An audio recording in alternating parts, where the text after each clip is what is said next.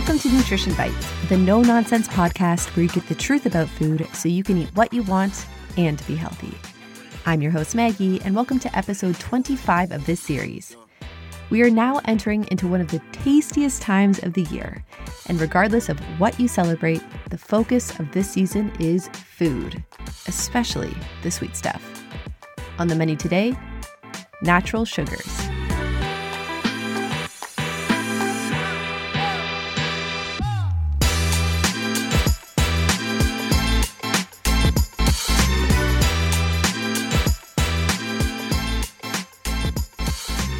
Whether you are partaking in a holiday or not this December, the world around us is collectively celebrating treating yourself and each other.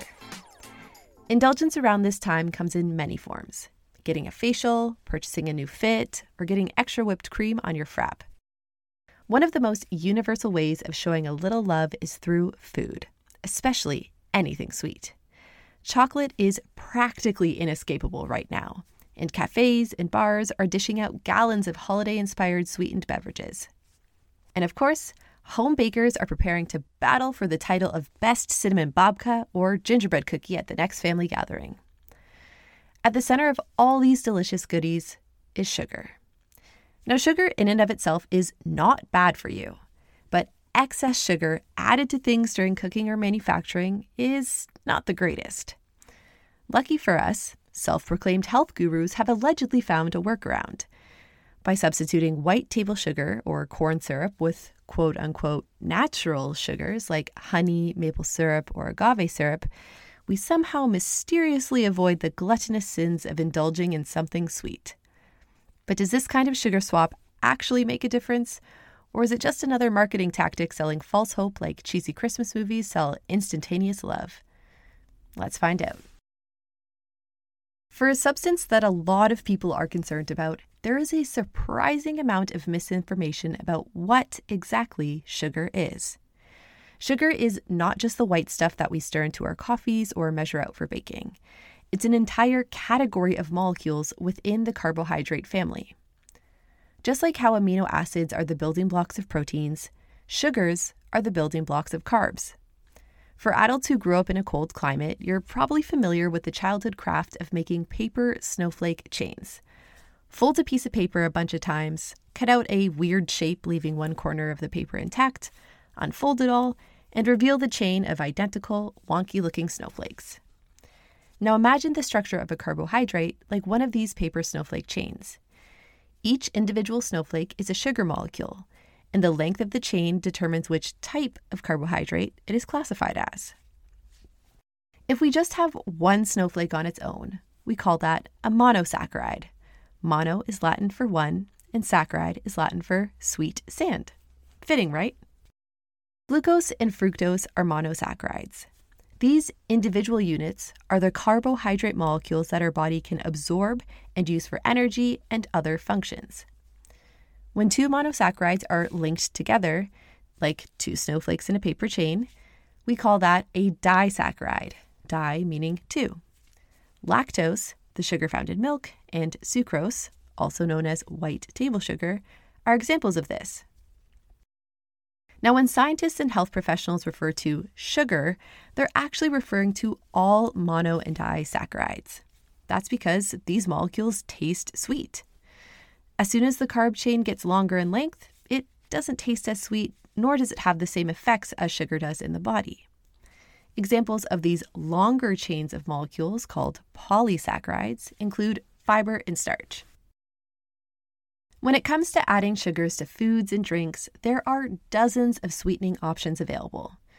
Browse through the website of any old-school baker like Martha Stewart, and you'll find recipes with classic sweeteners like white table sugar, molasses, and corn syrup.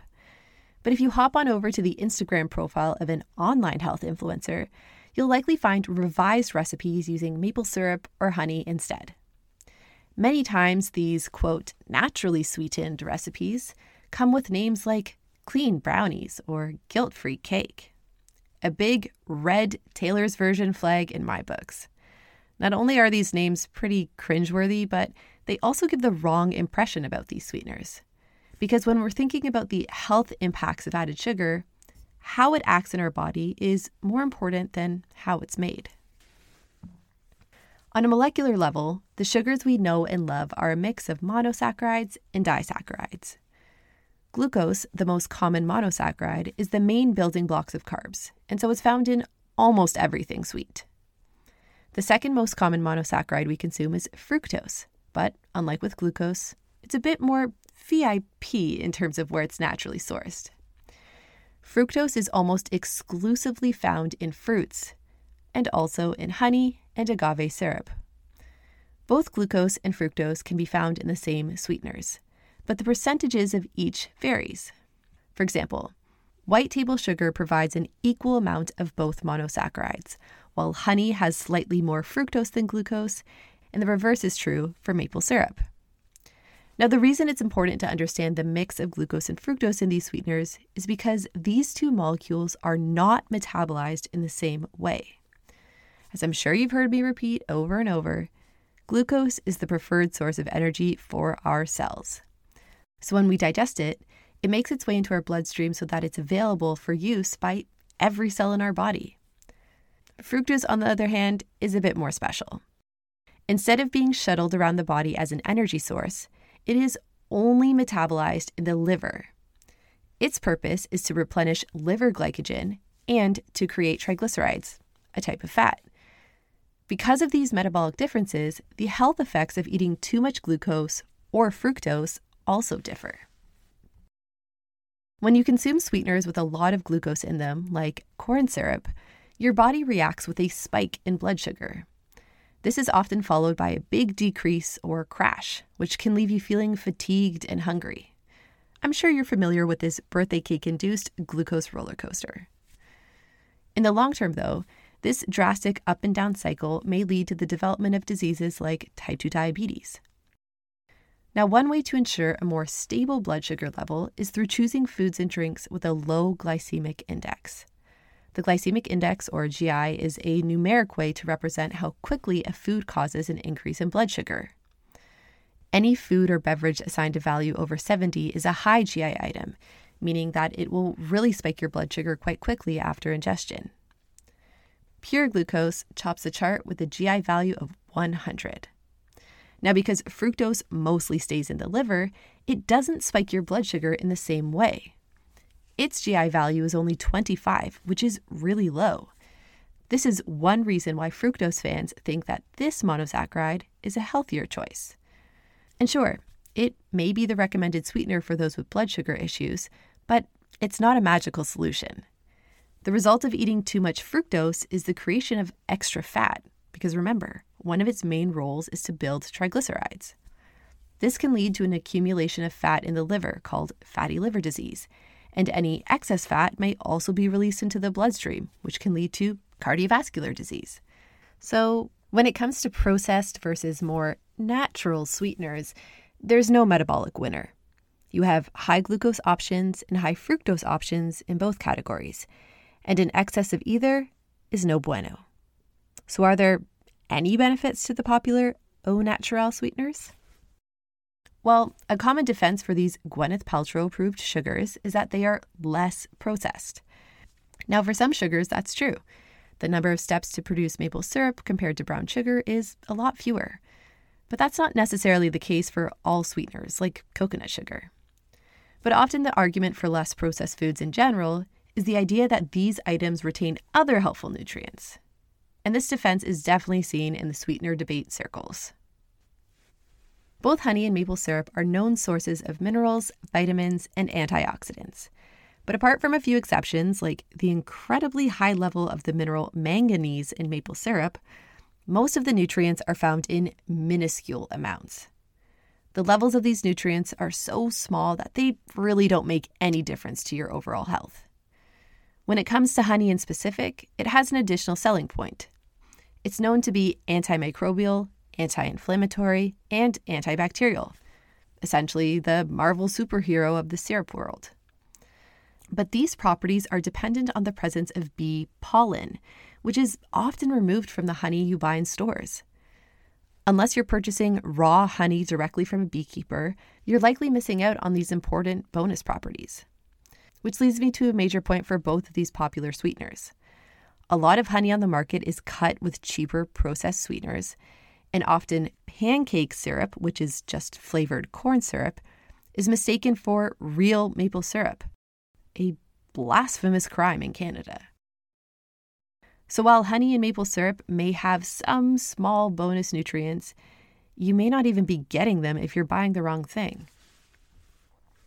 Let's move on to another popular alternative sweetener, coconut sugar.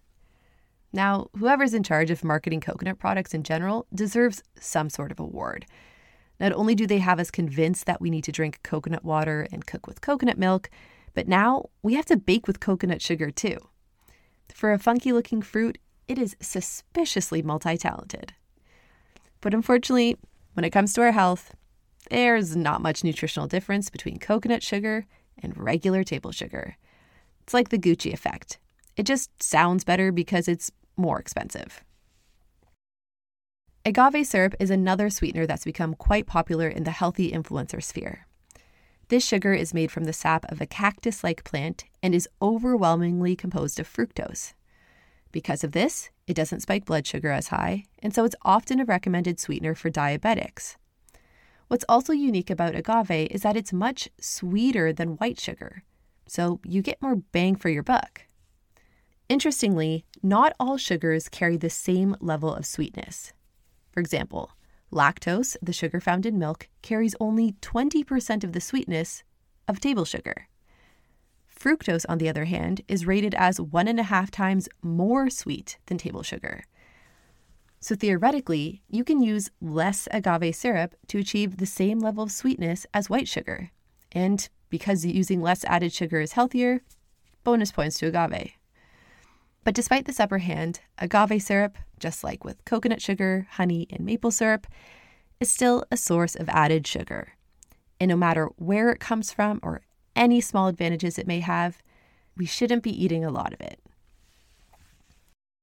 While the saccharine battle of social media may be focused on so-called natural versus processed sugars, the real enemy is being overlooked: added sugars. Most of our fruits, vegetables, and dairy contain natural sugars, but you're not going to find a doctor who tells you to cut back on the kiwis because of this. I mean, you may find a keto bro who yells at you, but that's covered in episode 23 of the podcast. The reason that we don't find any health issues associated with consuming foods with naturally occurring sugars is because these items also contain fiber, vitamins, minerals, and other nutrients in bulk. In addition to these benefits, the sugar within these foods are trapped in plant cells or mixed amongst other molecules. This results in a slower release of monosaccharides into your body during digestion, and this kind of pace is much easier for you to handle. Now, despite their natural status, maple syrup, honey, and agave are all sources of free sugars, which means the mono and disaccharides are not trapped by plant cells or other matter. They are just floating around, ready to be absorbed super quickly by our bodies. This can cause our blood sugar to quickly spike or our livers to become overwhelmed. Another issue with these sources of free sugars is that we tend not to get full when we consume them. This is why ingesting a lot of foods and drinks with added sugars has been linked with weight gain and obesity, along with the development of other issues like high blood pressure and heart disease. And the scariest part about all of this is the neurological hold that sugar has over us. Consuming sugar causes a surge in dopamine, our feel-good hormone, and we can become addicted to feeding this high, which makes sense if you reflect back on all the times you've ferociously devoured a bag of peanut M&Ms. Speaking from personal experience, of course. It shouldn't be a shock to hear that typically most people living in developed nations overconsume added sugar. Public health bodies recommend that the average woman limits her daily intake to 50 grams, and for an adult man, around 70. In food speak, 50 grams of added sugars is covered by 1 grande hazelnut latte from Starbucks and 4 Ferrero Rocher chocolates. And if you are living a #healthy lifestyle, the same limit is covered by 2 tablespoons of maple syrup and 1 cup of freshly squeezed orange juice. Our overconsumption of added sugars isn't helped by the fact that we rely heavily on processed foods. In 2015, a team of researchers from the University of North Carolina estimated that nearly 70% of all processed foods in the grocery store contain added sugar. It's become an almost inescapable component of our diet, and unless you're nose deep in the ingredients list, it can be difficult to know if it's even been added or not. That's because the line for sugar on our food labels represents the total amount of sugars present in the food, both added and naturally occurring. So if you're investigating a strawberry yogurt with 12 grams of sugar, you can't tell how much of that comes from the naturally occurring lactose versus cane sugar that was added during manufacturing. Thus far, only the US has made it easier to decipher this puzzle. In 2018, the FDA introduced a requirement which mandates all food manufacturers to label how many grams of added sugar are included in their products. Good job, Obama. And Trudeau, if you're listening, please take note. Despite the evidence that shows any added sugar consumed in excess is not healthy, some sweeteners are still crowned with health halos. The perception that maple syrup, honey, and agave syrup are somehow better for you is just the result of pervasive influencer marketing. What these sweeteners may be better for, though, is supporting your local economy. Buying local honey or maple syrup can be an easy way to help out your regional farmers and take care of your local environment. But that's kind of where the benefits stop. At the end of the day, added sugar in whatever form it takes is still extra sugar that we don't really need to be eating. But with that said, it's important not to demonize added sugar when you thoughtfully consume it. If you want to drizzle your oatmeal with maple syrup or take a slice of the sweet stuff this holiday season, go for it. Just try to cut back your intake of other sneaky sources of added sugar, like barbecue chips or prepackaged salad dressings. And most importantly, don't be fooled into thinking that Auntie Annie's honey-sweetened cookies are somehow healthier than her sister's brown sugar ones. It's just best to stay out of that family feud and enjoy your moment of sweetness in peace. That's been The Bite for today. Stay hungry.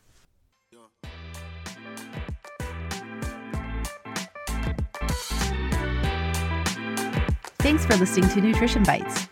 New episodes are released 3 times a month. Make sure to follow along on Instagram at Nutrition Bites Podcast to continue the conversation. And if you haven't already, please make sure to subscribe and rate this podcast and share with a friend. Have a great week.